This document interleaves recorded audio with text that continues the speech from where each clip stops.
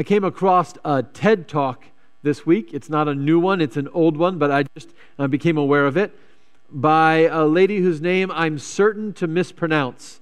It is Chimamanda Adichie, and she is an author from Nigeria who does this incredible conversation about the danger of a single story. I encourage you in your free time today, later on, maybe to look for this TED Talk. I think it's very good, called The Danger of a Single Story. But I want to play just a little bit of that conversation for you so you get a sense of what she means by a single story. Will you play that? Years later, I thought about this when I left Nigeria to go to university in the United States. I was 19. My American roommate was shocked by me. She asked where I had learned to speak English so well and was confused when I said that Nigeria happened to have English as its official language.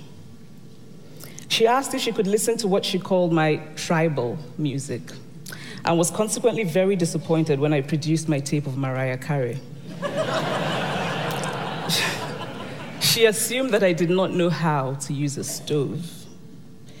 What struck me was this: she had felt sorry for me even before she saw me. Her default position toward me, as an African, was a kind of patronizing, well-meaning pity. My roommate had a single story of Africa, a single story of catastrophe. In this single story, there was no possibility of Africans being similar to her in any way, no possibility of feelings more complex than pity, no possibility of a connection as human equals. It's a really powerful idea for me, the danger of a single story. I think single stories are what help us to keep other people at a distance. And we're going to talk more about our single stories in a few minutes, but I want to point out first that when Paul's writing this letter to the Ephesians, he's addressing the single story problem that is the biggest problem for the early church. Maybe you remember, right? The great challenge for the early church is, do you have to become a Jew to be a Christian, right? And the defining difference, right? The one story that our spiritual ancestors tell about the Gentiles. Remember, Gentile just means anybody that's not Jewish. The single story our ancestors tell is they don't have the law, right? They don't have the law. They can't be in relationship with God. They can't know God because they don't have the law. And that law becomes this one story that defines everybody else as other. And so it is fascinating to me what God does. He removes the law in Jesus Christ. So listen again from the 15th chapter of the 15th verse of the second chapter. He has abolished the law with its commandments and ordinances, that he might create in himself one new humanity in place of the two, thus making peace. Now, this is important for a couple of reasons. Number one, he abolishes the law, not because the law is bad, right? Please understand, Paul is not saying, hey, all that stuff that Moses gave the people from Mount Sinai that God gave him, that wasn't a mistake. The problem is the law has moved from its original purpose. God gave us the law so that we would be a people who could live in relationship with Him and be an example to the world to show them the benefits of having the presence of God with us. And instead of being a tool that was an example to the world, it had become a way of excluding the world from the presence of God. And so God says it's got to go. It's got to go. That one story has got to go. And then here's something that's super important. He changes the story through the cross, right? And verse 16, and might reconcile both groups to God in one body through the cross, thus putting to death that hostility through it. So here's what I want to focus on today. I think that we have an incomplete understanding of what salvation means. Okay, we're going big today. I think we have an incomplete understanding of what salvation means, an incomplete understanding of what Jesus did on the cross. I'm not saying what we believe is wrong, right? I'm just saying that too often we don't tell the whole story. So I think Ephesians chapter 2 tells the whole story. And I want you to notice, we're going to come back to single stories in a minute. I want you to notice something. If you've got your Bible still open, and notice from verses 1 through 10, we have a description of how God reconciles us to himself, right? It's about our salvation from our sins, the things we've done wrong that have broken our covenant with God. It's an up and down sort of relationship, right? As the cross runs up and down. So our first component of salvation is that God saves us from our sins. But then, in verses 11 through 22, we have an east and west component of our salvation, right? And we have this idea that in the cross, God not only reconciles us to himself, but to each other. And that salvation is not just me being made right with God, it is also me being made right with you. And the vertical and the horizontal components of the cross are absolutely essential if we want to fully understand what Jesus has done for us. I want you to notice one other thing about this chapter.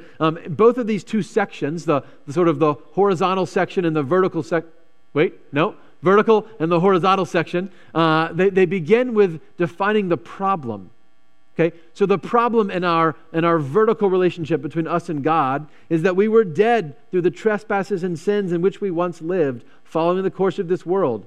Right, and verses 1 through 3 define our sin problem, and then verses 4 through 10 define how God solves that problem. And then verses 11 and 12, we get the other problem. We get the horizontal problem, right? So then remember that at one time you Gentiles by birth, called the uncircumcision, but those who are called the circumcision, remember that you were at that time without Christ, being aliens from the commonwealth of Israel and strangers to the covenants of promise, having no hope and without God in the world. Okay, so Paul says we have two problems, not one problem. It's not just that my relationship with God is broken. It's that my relationship with you is broken, right? That people are divided from one another, which was not God's original plan. Salvation isn't just a me thing, it's a we thing. It's about God making one new humanity, a new we, that overcomes all the barriers that humans erect to keep each other away. And this is all done through the cross. Through the cross. So I read verses 11 and 12 as Paul defines the problem in his day in the church about how people are divided from each other, and I wonder how he might look at our world and say, what divisions need to be overcome here? And I can think of a ton of those, right? But I think it might be helpful to use Miss Adichie's language of single stories. And because, I think single stories are part of maybe one of the most powerful ways that we build up those divisions. So what are some single stories that we tell from other people?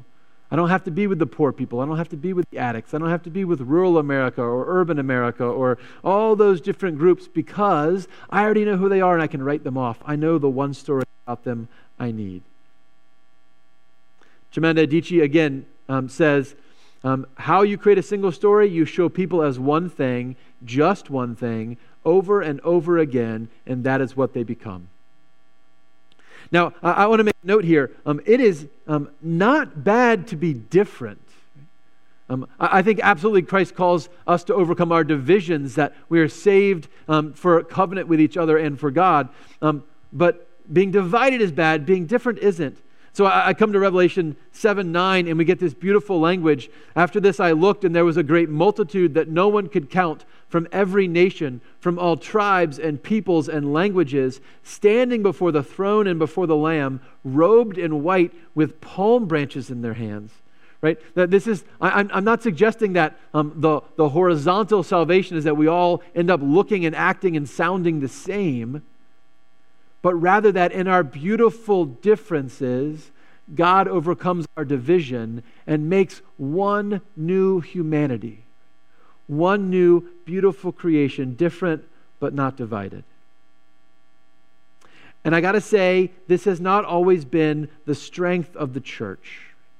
We've been pretty good about that vertical relationship, right? We're pretty good about teaching, I think, of our need for salvation from our sins and our need for reconciliation with God. But we don't always do a great job of talking about our need of restoration with each other. and our invitation into God's covenant community. So I believe the cross adds a new story. It adds a new story to every story of every person. And this is what Paul says. He says that Jesus is our peace. We light the candle of peace today. Jesus is our peace. He says he came to preach peace to those far off and peace to those who are near. And it's the cross that makes that peace possible. We got to talk about peace for a second. Peace doesn't mean the absence of conflict, right? If you're at Thanksgiving dinner and everybody knows you can't talk to Uncle so-and-so about politics because it'll ruin the meal, that's not peace, right? That's just preserving the status quo. Peace, when Paul speaks of it, is this Jewish Christian idea of shalom, right? Of everything being ordered rightly, of wholeness and health and everything coming together the way God wanted it to be in the beginning. And Jesus is our peace. Jesus is our shalom. He's the one who can make us whole. He's the one who can make us into one new whole humanity. There's a great line by Daniel Strickland. She says, Jesus isn't for you, and Jesus isn't against you. Jesus is for the new you. I really like that. And I would say Jesus isn't for us, and Jesus isn't against us. Jesus is for the new us, the new community which he's called us to become. Okay, so I'm going to show a video in a minute. I showed this with our life class a few months ago, and I got to do a little bit of explanation. So this is a comedian that I like on the internet named Ryan George, and this particular video is it's called the Human Sacrifice Call Center. Okay, I know that sounds weird. Stay with me. In a nutshell, it's set in a fictional future where a cult has taken over like the whole world. Okay, like almost everybody has joined this cult. They are following Zordon. Zordon, if you remember, was one of the figures from the Power Rangers TV show when we were kids. And in this sort of fictional cult, they are making some pretty big changes. And so as he's sort of cold calling people, he calls somebody who is, for the last week or so been somewhat isolated. Maybe he was on quarantine, I don't know. And all this has happened rather rapidly, okay? So we're going to pick up as this cult person is calling someone to let them know that the world has changed in the last few days. Actually, we decided that money's not a thing we believe in anymore, so that's all done. What? Yeah, money's just paper now, we decided. Okay, but no, you can't just start believing in some things and stop believing in other things. That's not how that's not anything. Sure, if you have enough people on board and they all decide that money's not worth anything anymore, then it's not worth anything anymore. It was pretty much just imaginary to begin with. No, Zordon is imaginary. Money is very, very real. It's real paper, yeah, for sure, but you can't use it to buy anything if no one thinks it's worth anything. That is how it works. So I'm just stuck with a bunch of worthless paper. Well, no, I wouldn't say it's worthless. It could have a lot of value to you personally if you like having tiny pictures of old dead politicians with numbers next to their heads. I don't? So then, it is worthless. Wow. This isn't just like a North America thing. Like, I can't move. Oh, well, no, we actually stopped believing in that too. You stopped believing in North America? Yeah, just countries in general. It turns out a lot of stuff we thought was important just kind of stops existing when a lot of people stop believing it exists. Well, you can't tell me that Canada doesn't exist. I'm in Canada right now. Do me a favor, put Canada on the phone. What? I can't put Canada on the phone. Canada's like a oh my. So that's done. Okay, this is a lot. When did this happen? What day are we? Thursday? So Thursdays are still a thing? Okay. So I love this idea, right, that so many of the things we think are absolutely essential are really things that exist because we believe they exist. And I think a lot of the stories that we tell that divide from other people may be stories like that, right? I've just been reading a book called Under Our Skin by Benjamin Watson, and in it he talks about the challenge of race in the world, and in America particularly, and he talks about the scientific background for race. It was a really interesting conversation. He said, in general, from a scientific perspective, race doesn't exist. right? So your DNA is 99.9% identical to the DNA of every human on earth. So he's not saying that, there's a different skin color or maybe different facial features, but his point is that the differences between the color of your skin, for example, is no more or less significant than the difference between, you being taller or shorter than somebody else, right? They don't make you a different species or you're pretty much on a scientific level exactly the same.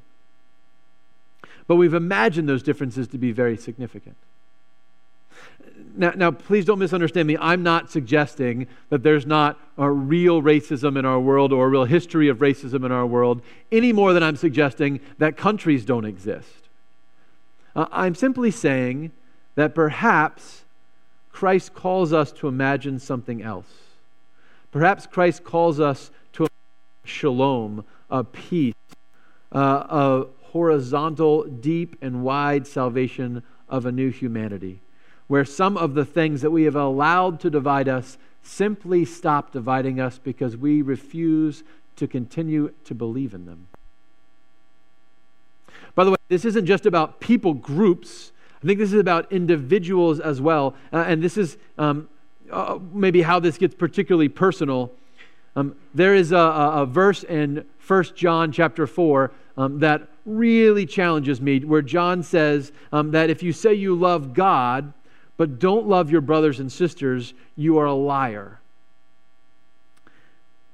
And this is a challenge for me because it's really easy to love God who's done all these amazing things for me, and it's sometimes very difficult to love other people, right? Who can be very challenging. I wonder if you know someone who claims to love God but seems to be unable to love other people. You met somebody like that? Right? Oh yeah, I love God, but I can't get along with anybody.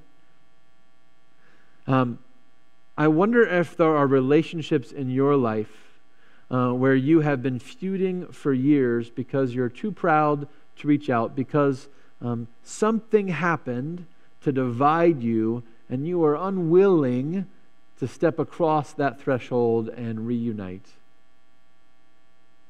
See, I think the single story thing happens with people as well. I've shared with you before that when I was a freshman in college and was still making, I'm still making not great choices, but I was making some bad choices. Then I took an introduction to psychology class, which I attended infrequently. But one of the things I took away from that class was what my professor called the distinction between circumstances and character. And in a nutshell, it's this idea. When I am driving down the road and I get a phone call and I know someone important is going to call me today, and I know I've got to take that call, I will, maybe don't tell anybody, but I will sometimes try to grab the phone while I'm driving and answer it, right? And I can imagine a scenario where I drop the phone, this is just hypothetical, between the console and the chair in which I'm sitting, and then I try to reach down and grab the phone while it's ringing, and I'm panicking and I'm driving, and I maybe, just hypothetically, drift into a lane next to me where some innocent person honks at me and I immediately drift back out, right? And when I think about myself later in the day, I think, well, there was a lot going on in that moment. If you are the person in that car that I almost crash into, what you're thinking is, that guy's a terrible driver. Okay? Now, I might be a terrible driver, but stay with me on the illustration here. You have one story about me, right? You have one story about me. I think this is a challenge for us in every relationship. It is so easy for us to get one story about someone in our life and tell it again and again and make no room for the other stories, maybe the greatest story, the story of the cross that Christ wants to tell over them and in them. So Jesus says, when you are offering your gift at the altar, if you remember that your brother or sister has something against you, leave your gift there before the altar and go. First be reconciled to your brother and sister, and then come and offer your gift. Jesus says it is very difficult to make this relationship right when these relationships are wrong. It's got to be deep and it's got to be wide. I think our world makes this particularly challenging today. I know that there are ways that we can isolate ourselves from other people that didn't exist for Paul, social media and the internet and 24/7 news cycles, and we can wrap ourselves in familiarity and inoculate ourselves against the image of God and the other. But Jesus invites us to do something different, right? Jesus invites us to see the story of God in the lives of those around us, that we might find shalom. I came across a really interesting story this week about a German, I think it was a website news company that started something called Germany Talks. And honestly, as they described their story, they were just trying to make money. And so they said, hey, what's an interesting marketing tool we can do? They said, what if we get like a Tinder for people with differing political opinions? Tinder, like that app where you can date. I've never used it, but I think you swipe. I don't know. Anyway, Krista, I haven't. Okay. So it's a Tinder for political disagreements. And basically they said, hey, we'll make a Google form. We'll ask some questions. We'll pair up people who disagree and invite them to get together and talk. And they thought they might get 100 people in Germany that agreed to sit down and have these conversations. So they launched this thing on their website, put a minimum amount of effort into it. Instead of 100 people, they got 12,000. They got 12,000 people in Germany who with widely different political opinions that wanted to get together and talk about those things. And so they had to create an algorithm to pair people up, and it created some ironic problems. So they just tried to pair up people who disagreed a lot and lived close together. So like one college professor got paired up with one of his students. One daughter-in-law got paired up with her father-in-law, right? I'm sure that was awkward. But they had these incredible conversations.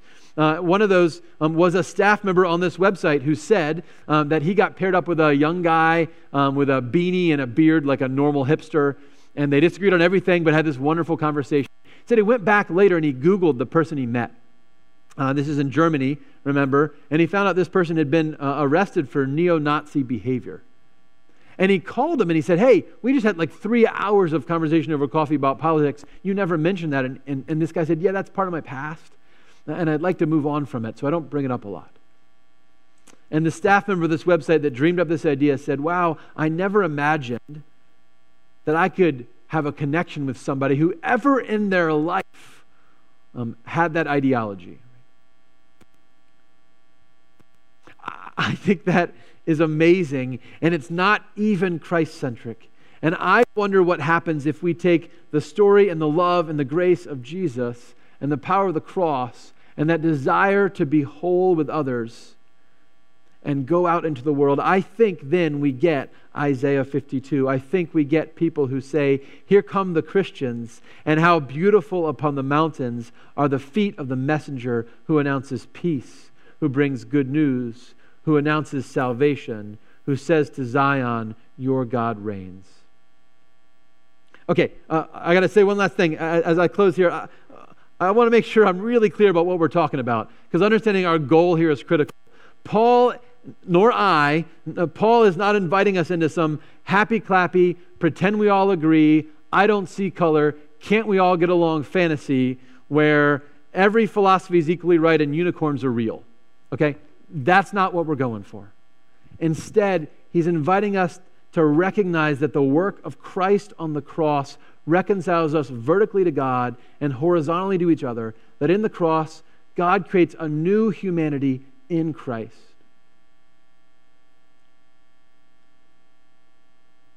This week, I was talking with Joanne Lipinski, and she told me a story I'd heard once before. She said that she had been, many years ago, on a mission trip in India. And she was working with these really little school children and talking to them about just basic education. And so one day they were working on colors, and she was trying to teach them colors, right?